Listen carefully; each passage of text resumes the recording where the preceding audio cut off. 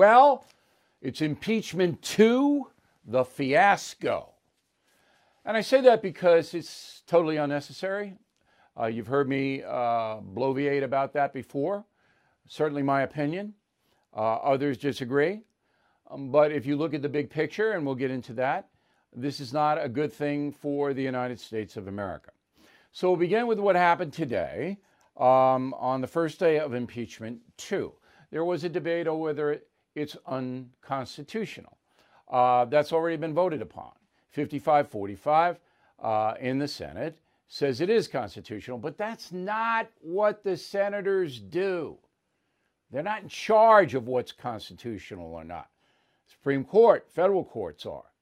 Now, the big hint was the Chief Justice of the Supreme Court, John Roberts. Now, I'm not going to preside over this, and he didn't. He scooted, even though the Constitution says he's supposed to be the presiding judge in the proceeding. No Roberts, he doesn't want any part of it. Then the next in line was Kamala Harris, the vice president. Kamala, I don't want to do it. Now that's fascinating, isn't it? Kamala Harris could have been grandstanding, could have been there at impeachment 2, the fiasco. No, because the wiser heads in the Democratic Party know this is an exercise in hatred. That's all it is. That's why you're not seeing President Biden cheering for this. Oh, I'll let the Senate handle it. You know, they don't want to be associated with the hatred. They being the Democratic leadership. Now, how does that square with Schumer and Pelosi? They're partisan players. The overall hierarchy of the Democratic Party, which emanates from the Obamas, all right, Barack and Michelle, they don't really want to be tied in. They don't discourage this. They like impeachment 2 because the goal of it is to humiliate President Trump as much as possible and to marginalize anyone who might have supported President Trump, and that could be you. All right? Anybody who sticks up for him, anybody who voted for him, you guys are fringe players because look at how evil he is. So that's what the setup for it is. Now, today, as I said, it's all about whether it's constitutional or not. Okay, fine. You got more Democrats than Republicans. You got a few Republicans who hate Trump, and they'll go along with this, but it doesn't really matter. Now, tomorrow and the next day, all right, Wednesday, Thursday, each side has 16 hours to present its case on whether Donald Trump should be convicted by the Senate of a high crime or misdemeanor. Okay, are you going to listen to 16 hours of that? I'm not. I'm sorry, but I can't. I just can't. I know what they're going to say. I know the grandstanding. I'm not going to be a part of it. I'll report it because luckily I have producers who are getting well paid to watch it. I can't. I mean, maybe a smidgen here and there, but it's just, to me, it's crazy. So Wednesday, Thursday, 16 hours each side. Whether they take it or not, I don't care. And then they could call witnesses, but I don't think they will. So the vote will probably be next Monday, the 15th of February, and Donald Trump will most likely be acquitted. So today, it was interesting. I told my staff in the morning meeting, I don't think the networks are going to take this. They did. CBS, NBC, and ABC blew out their daytime programming, and they took the opening salvos of impeachment 2. They all don't like Trump. I understand that because people aren't going to sit through this. Regular folks aren't going to sit through it. There were 2 sound bites I'm going to run you, and only 2. Only for repertorial purposes. So the Democrats in the Senate, they want to get off to a powerful start. So they put together a highlight reel of the Capitol attack. Go. Get up, sir. We outnumber you a million to 1 out here, dude.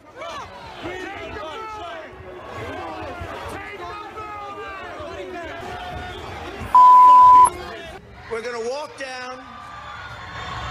We're going to walk down to the Capitol.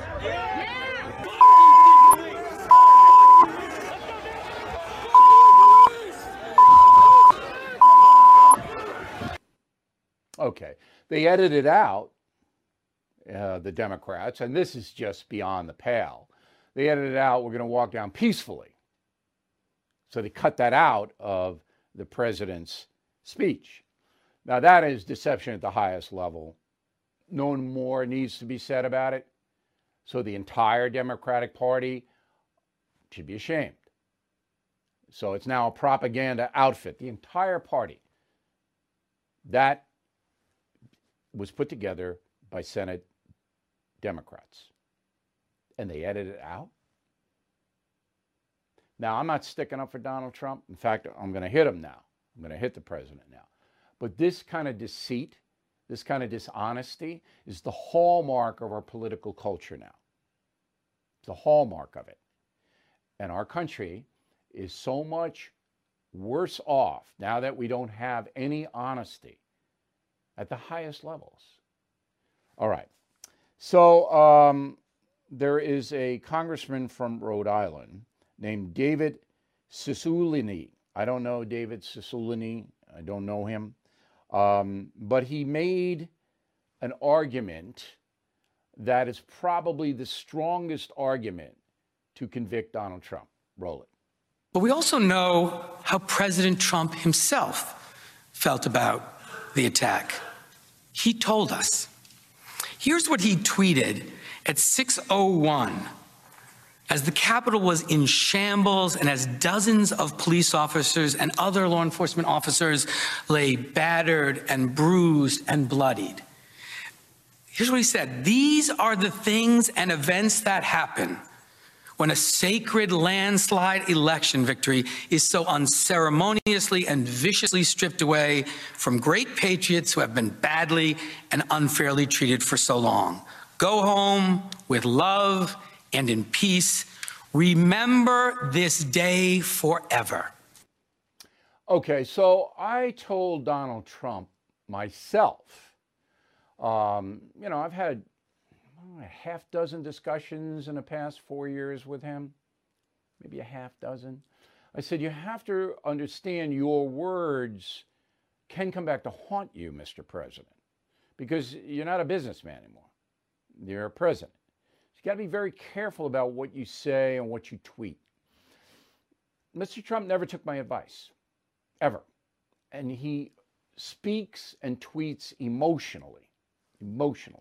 First thing comes up, boom, boom, boom, rather than, taking a half hour to look at it. Maybe I can design this artfully, whatever it may be. It is true that President Trump did not recognize the gravity of the attack on the Capitol. That is true. While it was happening, he was caught up in, well, how is this going to influence the certification of the vote? That's what was in his mind. It wasn't, this is appalling, this can't happen in America, okay? And I know that to be true because I was privy to some of the discussions that were going on in the White House while this Capitol attack was taking place. President Trump was mesmerized, as we all were, watching this thing. But he didn't properly put it into context, and therefore he tweeted that. And it looks bad. It looks like he didn't get the essence that this was a criminal act and should never, ever have happened. So that's the most powerful argument to impeach him. But that's not what the charges are.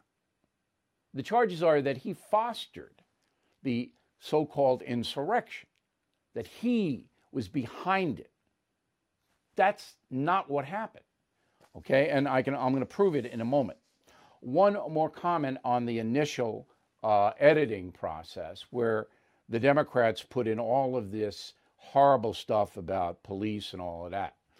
That was done by anarchists. There were two main groups of people who stormed the Capitol. There were the Trump supporters, the fervent Trump supporters, okay? Then there were the anarchists, a lot of them on the far right, who disrespect police all the time, who want to break down our system. Now, we see that most of the time on the far left, the Antifa people. But there are elements of anarchy on the far right as well. So they took that, the Democrats, and then put that out as like representing what the pro-Trump point of view is, which again, that's propaganda. Editing out the president's peaceful words was a rank lie and deception. Okay, so the charge is fomenting insurrection, but the FBI, and we researched this thoroughly, so I'm going to be very precise, on January 5th, okay, the FBI office in Norfolk, Virginia, issued an explicit warning that extremists were preparing to travel to Washington to commit violence and war. That's a quote, okay, one day before the Capitol attack. Now, if the contention is that the president's speech, which is what this is, and they actually used it on the day of the attack, was an encouragement, that this FBI report blows that right out of the water. That, coupled with the exculpatory comments that President Trump made that day, January 6th, that we're going to march over there peacefully and patriotically, which the Democrats, again, this is the fourth time I'm telling you that, cut out, that it's over. Any court, civil, criminal, it's over. You can't prove your case. But you don't have to prove it. Democrats know they're going to lose. They know Donald Trump's not going to be convicted in the Senate. They already know that. Again, it's to diminish him and anyone who might support him. It's all about hate. That's what it's about. And and you get people overseas watching this and, saying, what is this America? What is this United States? What does it come to there? That's what they're saying. Everything is expensive these days, you know that. The government is printing trillions of dollars and consumer prices higher than ever. If the government continues its printing and spending, the dollar could continue its free fall and lose its coveted role as the world reserve currency. Let's hope that doesn't happen. But there are a few things you can do right now. American Hartford Gold can show you how to protect your money, your retirement, your hard-earned savings against inflation by helping you diversify a portion of your portfolio into physical gold and silver. Start with a short phone call, and they can have physical gold and silver delivered right to your door or put inside your 401k or IRA. So please call or text them right now. Tell them Bill O'Reilly sent you. Call 877-444-GOLD, 877-444-GOLD, or text GOLD to 65532. Again, that's 877-444-GOLD, or text GOLD to 65532. Okay, so I'm pleased to bring a guest in who has a brand new book. It's called Unmasked, Inside Antifa's Radical Plan to Destroy Democracy. Andy Ngo is the author. He's coming to us from London, England. Now, you may know Mr. Ngo because he was the primary reporter on the Portland, Oregon riots caused by Antifa. They attacked him, beat him up, almost killed him. He knows more about the organization than anybody I know. Now, I have read his book. I took the time to read the entire book. And it's an excellent book. If you really want to know what's going on here, Unmasked, you should read it. And it's very well documented. It's not one of these CNN, sources close to said. Everybody's named, document right down to the lowest level. All right, first question, Andy, and thanks for helping us out over in London. What's the difference, in your opinion, between Antifa and Proud Boys? Well, the ideologies are completely different. I do think it's fair to describe the Proud Boys as extreme because several of their members have been convicted of criminal activities before, and currently they're under investigation for alleged role in what happened on in the Capitol on the 6th of January. And Antifa, on the other hand, they're much more, they're harder for people to understand because they operate as cells that are connected by networks. And a lot of these groups and cells don't even have Antifa in the name. So there's always plausible deniability in their actions. So, for example, I document quite meticulously in the book the actions that they carried out in American cities last year. And then my detractors would turn around and say, how do you know this is Antifa? Just because they're dressed in this particular way, just because they say certain things, how do you know it's Antifa? So they're organized in a way that gives them this ability to sort of deny that they even exist. Okay, but there's enough of them in Portland and Seattle and other cities that say we are. I mean, they're admitting it. They use social media to organize, though. They still use social media to say, we're going to be here. You might want to show up there, don't they? Yes, they do. So one question I get asked a lot is, how can we actually stop them? Well, first, big tech needs to step up. And if they're going to talk about rooting out violent extremist groups and groups that organize violence, well, they can't say that if they're only going to go after one side and allow Antifa to organize. So much of the riots that happened in Portland last year actually were organized on Twitter, for example. They were promoted and shared hundreds and thousands of times. Every day a new flyer was coming out that gave information for where people could meet.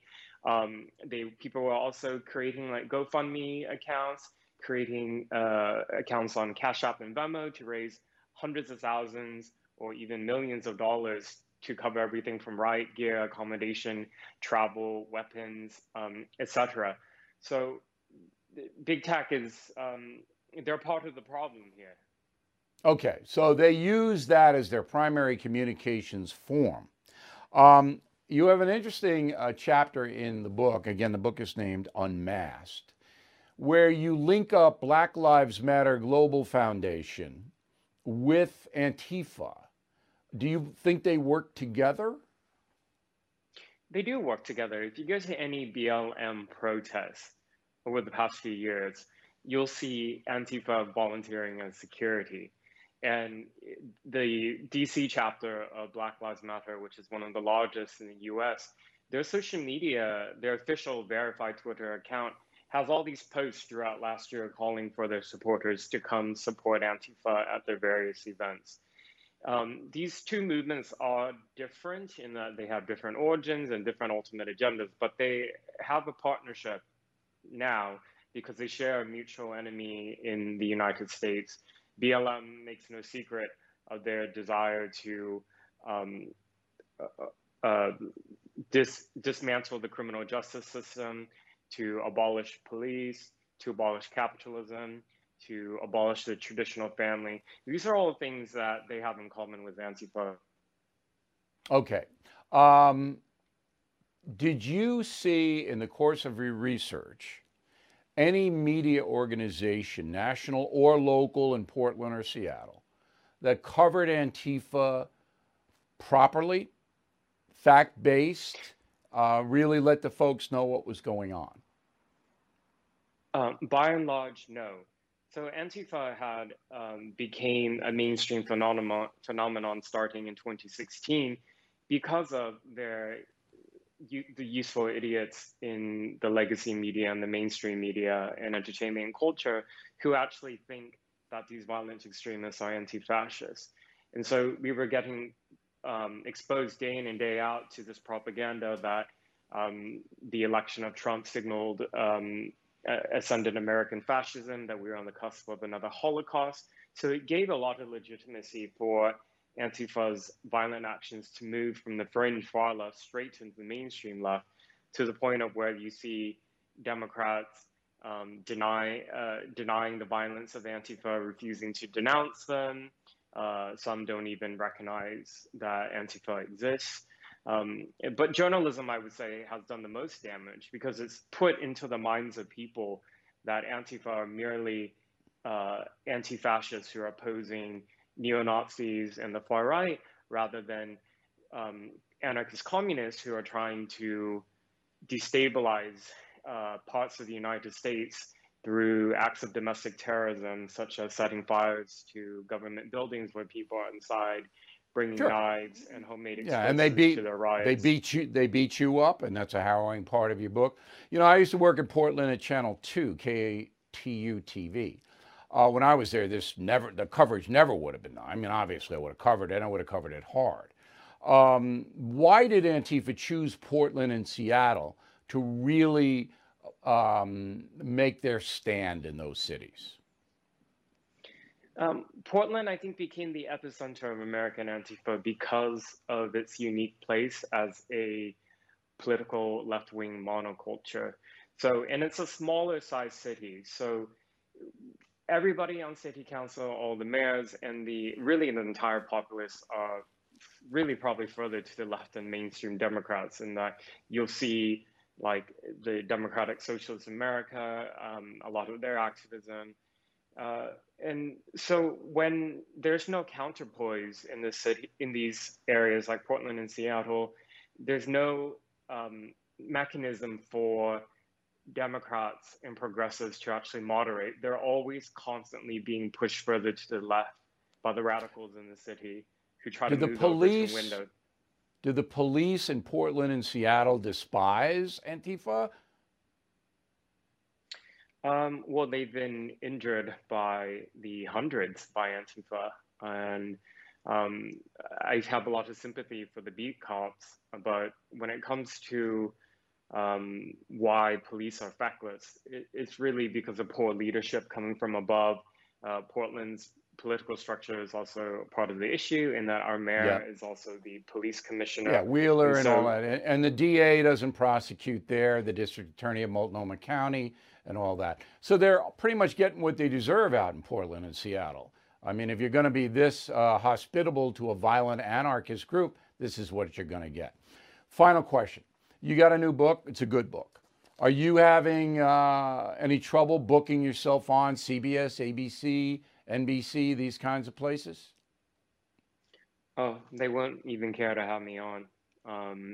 CNN is the only left of center station that ever had me on, and that was after I was beaten in 2019.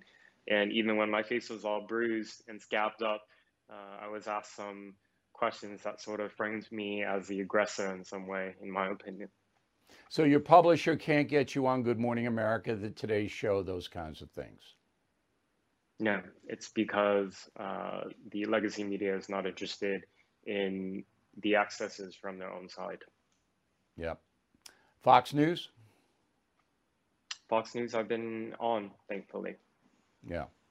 Okay. All right, Andy, good luck with it. We really appreciate it. You know, stay strong. Continue the good reporting. We need it. All right, National Guard is still in Washington. It's costing the taxpayer about $500 million so far since January to keep them there. People ask me who's in charge of that. The Pentagon is in charge of that. The District of Columbia is run by the federal government. So 5,000 troops remain. They're not needed, but President Biden, that's a Freudian slip if there ever was one. President Biden wants the Guard there because this sends a message that far-right kooks are dangerous. That's why they're there. But it's costing the taxpayer, we're up to $500 million in Guard costs. Amazing, huh? It really is what's happening to this country. Finally, the Pentagon is looking for extremist people in the military, as they should. As they should. You don't want military people with firearms, perhaps on the front lines of Iraq and Afghanistan, who are Klansmen or communists or Antifa or Proud Boys. You don't want that. All right? That's not what they're supposed to do. The military is apolitical. Now, here's something fascinating that we found. All right? Current military rules permit troops to join extremist organizations. You could join Proud Boys or Antifa if you're active military, as long as they become active members. So you can't go out and demonstrate with the Proud Boys or Antifa. And obviously you can't break the law. Okay? But there's no prohibition about you signing up for some extremist group. Isn't that interesting? I did not know that. So all of this, again, is propaganda coming out. And the press, forget it. You're not going to get any honest reporting, which is why you're listening and watching to me tonight. Okay. So are we all up to speed on this hate fest going on with impeachment 2? I think I've covered it fairly. If you don't think I have, please write to me immediately. Bill@BillO'Reilly.com. Bill@BillO'Reilly.com. Because tomorrow we're going to use a lot of mail. We got some tonight too, but if you don't think I'm fair and covering this accurately, I want to know. Because I think I'm giving you the best coverage that exists on the impeachment 2 in the country. And again, if you see somebody giving better coverage than me, please tell me, because I want to watch or read it. All right, President Biden. One of the things that's going to come back to bite the president is his immigration open border policy. So we're going to have a decline in the economy under President Biden. Mark my words. It's not going to happen initially, because once the COVID vaccine is widespread, then people will get back in the workplace. Jobs will come back to some extent, but it's shaky, it's tenuous. And with Biden spending this enormous amount of money and raising taxes on everybody, you're already spending more on gasoline and heating, as we reported. That's going to hurt. So this open border policy of letting everybody in here to claim asylum, which is what this is going to come back to bite President Biden hard. That and the economy, I think, is going to doom his administration. I could be wrong, but my analysis says these are the two areas that he's going to have problems with. So just to refresh your memory, all right, the president has signed a bunch of executive orders making it far easier for illegal aliens, I know I'm not supposed to say that, undocumented people, undocumented migrants, that's what they are, okay, to ensure that refugees and asylum seekers, that's two different categories, refugees and asylum seekers, have access to legal avenues in the USA. So you get here, you put 1 foot in Arizona, New Mexico, or Texas, you get all the rights of an American citizen according to Joe Biden. All right, everything. So Mr. Biden has ordered that the federal government will collaborate with regional partners to provide protection and opportunities to asylum seekers and migrants who get here. Now, if you're a person living in Honduras, all you need to do is see that, and you're coming. I'm going to get all the rights. I'm going to get health care. I'm going to get everything. All right, Joe Biden. Also, Mr. Biden has ordered the federal government to design immigrant programs that promote integration and inclusion. Also, on January 20th, he said sanctuary cities can do whatever they want, and he rescinded President Trump's executive order 13768 that threatened to punish sanctuary cities. Now, sanctuary cities can do whatever they want. Don't have to cooperate on immigration law at all. Finally, the president ordered on February 4th to rebuild and enhance programs to resettle refugees. That means if you get here 1 foot on our soil, the federal government's going to pay to send you wherever you want to go. Wherever you want to go, you can go at taxpayer expense. This is unbelievable. It is unbelievable. And as you know, the border wall construction is stopped. It isn't being torn down yet, but this is an open border policy. Please come here. All right, now if I were interviewing Joe Biden, he couldn't stand up to my questioning, like, what the deuce are you doing? We cannot afford to assimilate 10, 20 million people who come here illegally. Do you not understand that, Mr. President? Aunt Jemima, gone, as you know. Now we have a new pancake thing, Pearl Milling Company. Put a water mill on its cover. Okay. I gave up sugar, so that's not going to be in my house, but thought you'd like to know. Mark Cuban owns the Dallas Mavericks. No more national anthem before the games, according to Mr. Cuban. However, late today, The NBA said, national anthem has to be played before every game. So Mark Cuban gets smacked down. We asked Mark to come on. I've known him for a long time. He was respectful to us, but it said, no, not coming up against me anytime soon. And the reason that Cuban didn't want the national anthem is because his players. You know, I mean, the league is very, very African-American centric and very social justice oriented. And the owners, they don't want to go up against that. And the national anthem, I don't know how that happened. That's the opposite of social justice? I don't think so. There is a group called the Federation for American Immigration Reform, FAIR. Did a study. I cannot vouch for the study. I'll just give you the stats. All right. The group says that there are 14.5 undocumented people living in the USA right now. 14.5 million. And 5 million anchor babies, babies that were conceived by the undocumented parents who are American citizens, because that's the anchor baby thing. If you're born on this soil, you are automatically an American citizen. The group says it costs the United States $134 billion a year to, what's the word I'm looking for? 134 billion goes to the care, the aid, the adjudication of the undocumented. And 60% of those undocumented, according to FAIR, overstay their visas. So most of them don't sneak across the border. COVID school update, Chicago finally going to go back. All right? After all this time. They're going back. Teachers are going back, but the teachers union guy doesn't like it. Jesse Sharkey says the plan is not what any of us deserve. Okay, Jesse. But they got scared. Said Chicago might do something. I don't think it would, but it might. Philadelphia, no. Not going back. Nope. No way. Here's the absurd quote of the day. This is from Thomas Friedman, a columnist for the New York Times. He's talking about how bad America is, as usual. That's Mr. Friedman's constant theme.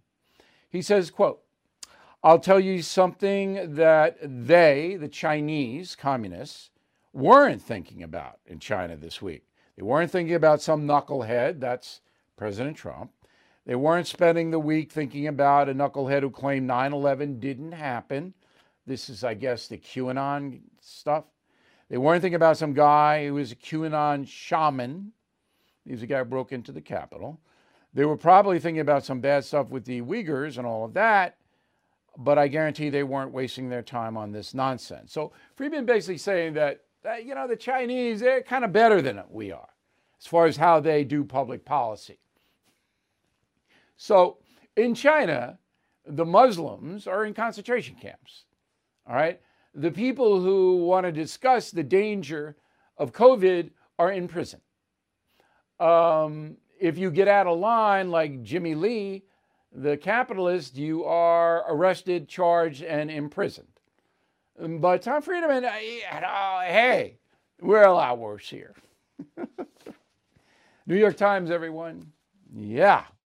I'm Mike Slater from the podcast Politics by Faith. This is a crazy time in our country. It's stressful, a lot of anxiety, and it's going to get worse. And I realized that one of the things that helps me take away the stress is realizing that there's nothing new under the sun. So on this podcast, we take the news of the day and we run it through the Bible and other periods in history to realize that we've been through this before and we can rise above again. Politics by Faith, anywhere you listen to the podcast. Politics by Faith. Quick poll from the Associated Press. The question was, how well would you say democracy is working in the USA? Not well. Democracy not well. 46%. 46%, almost half the population, think democracy is not working well. But that makes perfect sense because both sides, it's all about Trump. This poll is all about Trump. Those who like Trump and think the election was taken away from him, they don't think democracy is working well. They think the election was rigged. Those who hate Trump are still angry he was elected in the first place. So perfect storm of democracy is not working well. The truth is that democracy does work well, but we have very poor leadership in this country and a corrupt media. You combine poor leadership with a corrupt media, temporarily, democracy is like this, temporarily. COVID update. All right, 6-3 ruling from the Supreme Court says that the state of California cannot close down churches. But they upheld the California law you cannot sing if you go to church. So singing takes the coronavirus, and you have to take the mask off, I guess, to sing. I'm not sure. But California was closing down churches, saying, can't go. Supreme Court 6-3 said, no. 25% you can limit it to. You don't, singing you can ban, but they have to be able to go. Now, interestingly enough, the 3 judges that would have knocked out the churches completely are Kagan, Breyer, and Sotomayor. These are the liberal activists on the court. So you know, there are 3 liberal activists. The 3 conservative, I'm not sure whether I call them activists, but they're firm conservative. Thomas, Gorsuch, and Alito all wanted to let the churches do whatever they wanted. And the middle 3, Roberts, Kavanaugh, and Coney Barrett, they said, you got to open the churches, but we'll uphold you can't sing. Interesting ruling. All right, in California, now the governor, Gavin Newsom, is going to be on the ballot, and we're trying to figure out when. The best estimate we get is between mid-August and late September. They're going to have a vote in California to remove Newsom from office. That's going to happen. They only need less than 1 million signatures by St. Patrick's Day, March 17th. It's going to happen. Already a bunch of people wanting to be governor of California. I don't know why anybody would want that job. It's very impossible. But that's the situation there. San Francisco is suing. The city of San Francisco is suing its own school district to open up the classrooms. I love this. So this is far left versus far left. Remember Spy versus Spy, that cartoon? This is far left. The city of San Francisco is suing its own school board to open the schools. And private lawsuit may sue the city of San Francisco for knocking out names on the schools like Abraham Lincoln and George Washington. Chicago, the schools may open Thursday, maybe, possibly, because the unions still don't want to open. Why? Because the teachers' unions want their members to teach from home. They get paid the same amount of money. They don't have to go anywhere. It's much easier for them, and the students be damned. All right, I don't have time to do the 5 crazy colleges courses, but we will do it tomorrow. We put this off a couple of times. It's worth doing.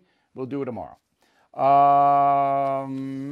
This day in history, February 8th, 1887, President Grover Cleveland signs the Dawes Act. This was horrible.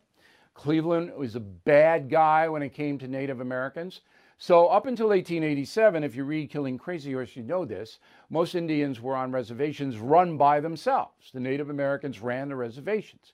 They had Indian agents, but they were in charge. So Cleveland gets behind the Dawes Act, which takes all the Indian land away from them and gives individual Native Americans 80 acres for each man, and boys got 40 acres, women didn't get anything. Okay? But the government then takes these huge tracts of Indian land. The Dawes Act, ridiculous, horrible. Okay? Then in 1934, under FDR, the Wheeler-Howard Act changed all that, which is why you have Native Americans in charge of the reservations now. We can all go gamble because that's their territory. If they want to have gambling on it, they can. So that's this day in history. Grover Cleveland, bad guy, February 8th, 1887. Okay, go to BillO'Reilly.com store. We have everything that you could possibly want, including the best mug in the world. Stand up for your country. We also have, we're getting behind to publicize the free speech movement. They have a new website, Speech Movement, one word, speechmovement.org. Check them out. We got to get this freedom of speech movement up and running to counter the cancel people. Writing to us, Anapia Visigoth, V-I-S-I-G-O-T-H. Great word, interesting group. So quick break, back with the final thought. We're not going to do mail tonight because, to be honest, and I always am with you, I forgot the mail. I have it, but it's downstairs, so I'm not going to. I'm tight on time, and I want to get into this final thought about buying stuff on the internet, okay? Because everybody does it, and things are not going well in some precincts. So we'll be right back with that. Okay, here is the final thought of the day. So I don't like to go shopping. And even when the stores are open, you didn't have to wear the mask. And this is the God's honest truth. I walk into a store, there's really nothing there that I want. I'm not a materialist. I'm so lucky to have pretty much everything I need to have in this life. I have nice clothes, I have food, I have a dog, I have dog food. And I have people that go shopping for me. Doesn't that sound terrible? But I have people on the payroll because I don't have time really to go. Sometimes I do to buy certain things, but most of the time I have other people pick up my groceries and stuff like that. I know that sounds horrible, but it's just a matter of time. And plus I pay a pretty nice buck for people to do that. So they're happy to do it because they're making money. Anyway. So now, once in a while, I will see something on the internet and I will order on the internet a product. Unfortunately, I am 6'4", 215 pounds with a 36-inch waist and long legs. It's hard to fit me. So every time I buy clothes on the internet, I got to send them back. So I don't do that anymore. But one of the things that I do is that in our business, remember, I am the CEO of BillO'Reilly.com. I run the show, and it's such a relief that I don't have to work for corporations anymore. Such a relief. I am the CEO, and I reward people who help us. And I think that's good business. And usually I would send them a basket from Harry and David. All right, you know those people? They send catalogs in the mail, and you just pick up the phone and say, I want this catalog sent to this address. Now, I literally spend thousands of dollars on Harry and David stuff, sending people little baskets of, I try to make it healthy food, but whatever it is, Harry and David has a pretty good selection. And up until last week, I was pretty happy with Harry and David. But let me tell you what happened. So I had a guy do me a major favor, and it was a business favor. So I ordered a basket, nice basket, to send to the guy. Thought it was fine, right? I've been a Harry and David customer, and they have my name in their little computer system. It has a lot of money. Bill O'Reilly spends a lot of money. All right. So I don't hear from the guy from 2 weeks. And I said, that's weird. Usually people will email me and text me, thanks for the basket. You know, that almost always happens. Didn't hear from him. So then I had my assistant call Harry and David. And Harry and David goes, oh, we didn't send it. We didn't send it. And I went, why? Oh, I guess it was a mistake. So I go, well, oh, that's bad. You know, this is a business thing, and that's where they go, we'll give you your money back. I go, well, no, I don't think so. Not with all the money I spend with you. This hurt me, hurt my business. And I would have never have known it. You didn't contact me and say the basket wasn't sent. You didn't do that. I had a check. And they go, too bad. Too bad? So the CEO is a guy named Steven Lightman. And before I went on the air, I wanted to give the guy a chance because I don't usually do this, you know that. So we called Steven Lightman just to say, you know, you want to right this wrong? Wouldn't take the call. I will never buy anything from Harry and David again, ever. Because if they would do this to me, a guy who spends thousands of dollars with them, they'll do it for anyone, to anyone. All right? Harry and David. See you tomorrow.